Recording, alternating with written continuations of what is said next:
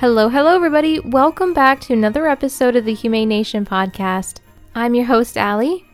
Happy Tuesday, you guys. You may have noticed that the intro music was a little bit different today, and I thought since this is the last episode of the year, I would do something a little bit more festive because I don't know about for you, but for me growing up, there were just some cartoons that would play special holiday music during a special holiday episode, and I was so excited to listen for that music. I remember my siblings and I going up to the TV, trying to get as close as we can to listen and see if we can hear the special jingle bells that they would have in the background indicating that, yes, this is that special holiday episode. Anyways, I just wanted to relive some of that. So because this is our final episode of the year, I just wanted to take this time and highlight what we've talked about in the past 6 months, and also going further back than that, and kind of recapping the journey it was to get to this point. We'll be talking about and highlighting some of our guests that we've had on our show because they have been incredible sources of information, and also they took time out of their super busy schedules to talk to us. So I wanted to highlight them once again and just shed light on the amazing work that they're doing too. But before we jump into our reminiscent episode, I thought let's talk about some positive animal news that has been happening because there really has been a lot of big wins for animals lately. So I think we should celebrate that and, just kind of have a nice cap to the year and end with some really positive, uplifting animal news. The first piece of positive news we have today is that New York became the 10th state in the US to ban the sale of cosmetics that have been tested on animals. This is a major win, and in some cases it might seem a little bit odd that there have only been 10 states to ban this, especially considering there have been numerous countries that have banned the sale of cosmetics tested on animals. But regardless, I think that every state that passes a similar ban deserves to be celebrated. So this essentially bans not only the sale of cosmetics that have been tested on animals, but also the manufacturing of cosmetics that have been tested on animals. We've talked a little bit about animal testing in our previous episodes, I believe episode 2. So if you want to learn more about animal testing, I definitely recommend checking out that episode. But something to just say quickly about cosmetic testing, it is such a redundant, unnecessary step to producing cosmetics. There have been thousands of chemicals deemed safe by the FDA to be used in cosmetics. Yet, companies still have the need and urge to test on animals. Some of this may stem from the fact that countries such as China require animal tests to be done in order to have that product be sold in that country. But we're making progress. It might be slow, but it's still progress. And I think that we're going to be seeing more and more states following suit because many people are just not happy by this and want to see change. So in case you're wondering, the other 9 states that have banned the sale of cosmetics that have been tested on animals, they are Virginia, California, Louisiana, New Jersey, Maine, Hawaii, Nevada, Illinois, and Maryland. So this is super exciting. That's 10 states. Now we just have 40 more to go. Continuing on with our good news, last week Congress passed the Shark Fin Sales Elimination Act. This was a major win and something that many people were waiting for a very long time. Essentially, the Shark Fin Sale Elimination Act bans the sale of shark fins and products containing shark fins in the U.S. Commonly, shark fins have been used for shark fin soup, which is a delicacy in many other countries. But there's a lot of unethical, inhumane treatment of sharks to get to that point. Now, I don't know if I will go into all of the details surrounding, but commonly sharks are caught and then they're tossed back into the water. This is definitely a topic we can talk about another time, but for now, just celebrating the fact that this now will decrease, hopefully, the number of sharks caught only to be definned. But moving on, there are still some great news coming out from New York. Beginning in 2024, New York will ban pet stores from selling cats, dogs, and rabbits. And this is kind of really interesting timing because last week we had Mindy, founder of Bailing Out Benji, on our show, and she told us all about puppy mills. And, these pet stores really contribute to the puppy mill crisis that we're seeing. And if you want to learn more about puppy mills and just all of the risks associated with that, I highly recommend that you check out the episode right before this one. Because Mindy shared things that I had no idea about, and I learned something new too. So I definitely recommend you check that out. But this is a super great win, and hopefully will also help with the shelter overpopulation too. Because as we're seeing across the nation, shelters are packed. So a lot of positive things coming out from New York, which is super exciting. But I'm really eager to see what kind of progress is made next year for animals. This isn't even all of the wins that have happened this year. This is just some of the wins that have been happening recently. So there's definitely progress, and that in itself is something to celebrate. All right, you guys, with that, let's go ahead and jump into today's topic.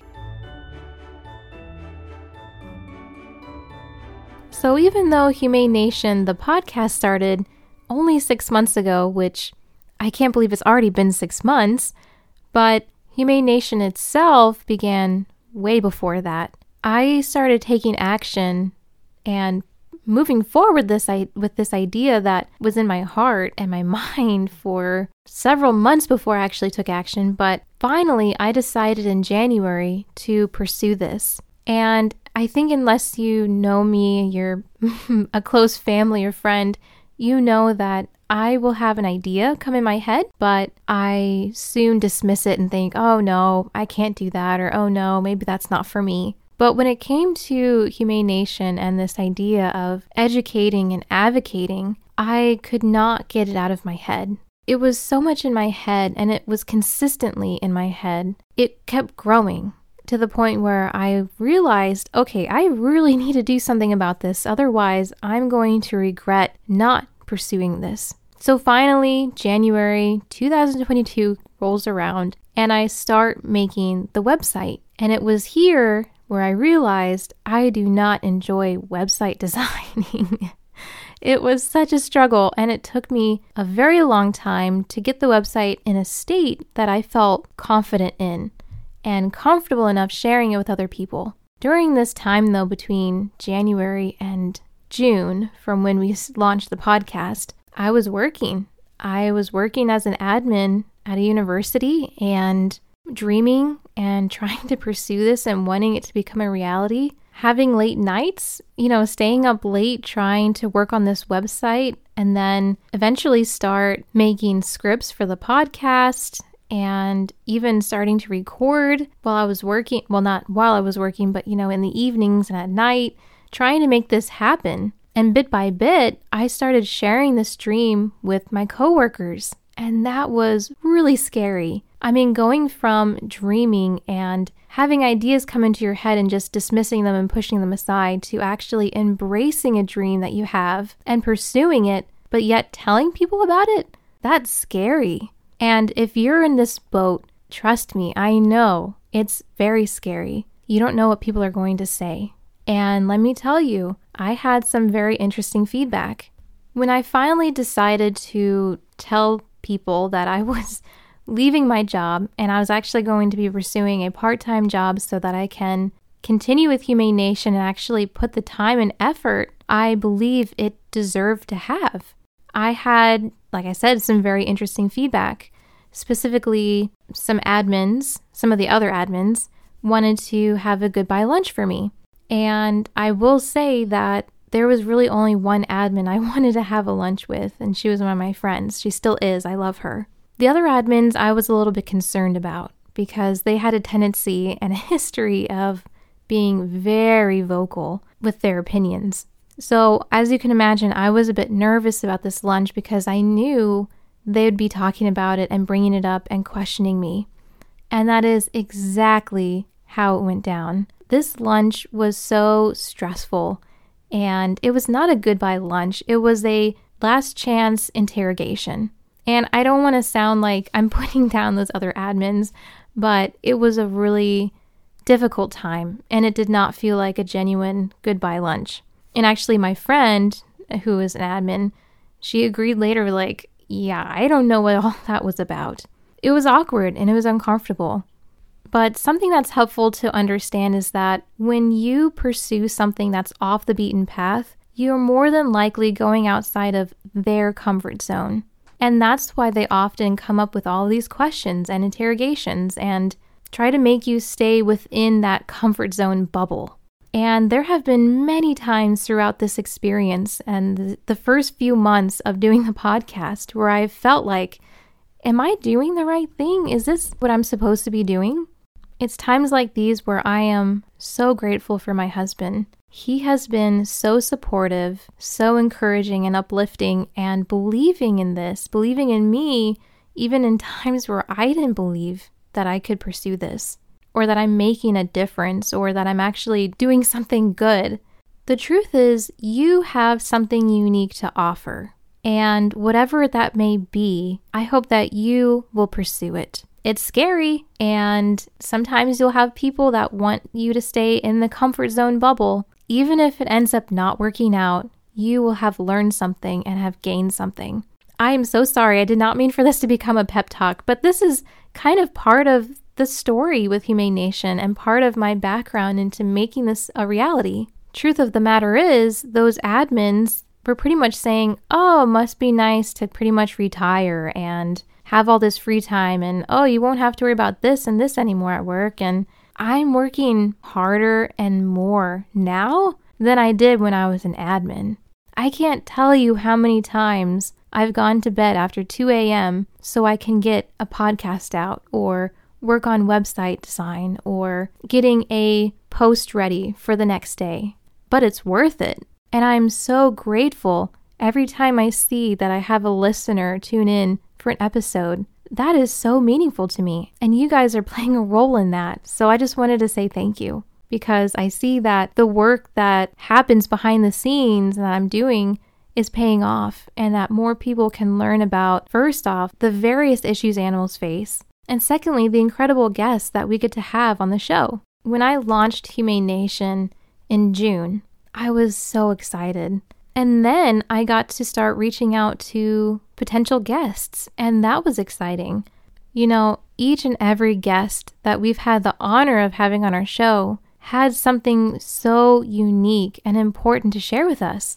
Chris from Chubby Goat Acres gave us a glimpse into what sanctuary work is actually like. And honestly, I followed Chubby Goat Acres on my personal account before Humane Nation was even an idea in my head. And Zach Scow from Marley's Mutts was another one that I followed way before Humane Nation was a thing.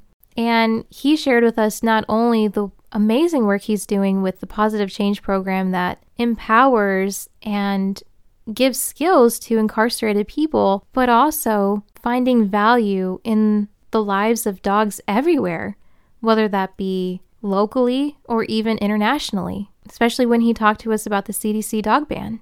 I learned about Ryan and Molly from Little Woods, actually from Chris from Chubby Goat Acres. She actually recommended that I reach out to them and talk about the work they're doing, but also this idea of sanctuaries supporting sanctuaries because of this situation that was happening at the time. And you can go back and listen to that episode, but we talked about how multiple sanctuaries were kind of packing together to help and support a sanctuary that had fallen on hard times. While I was interviewing Ryan, he also told us about pigeon racing, which I didn't know was a thing.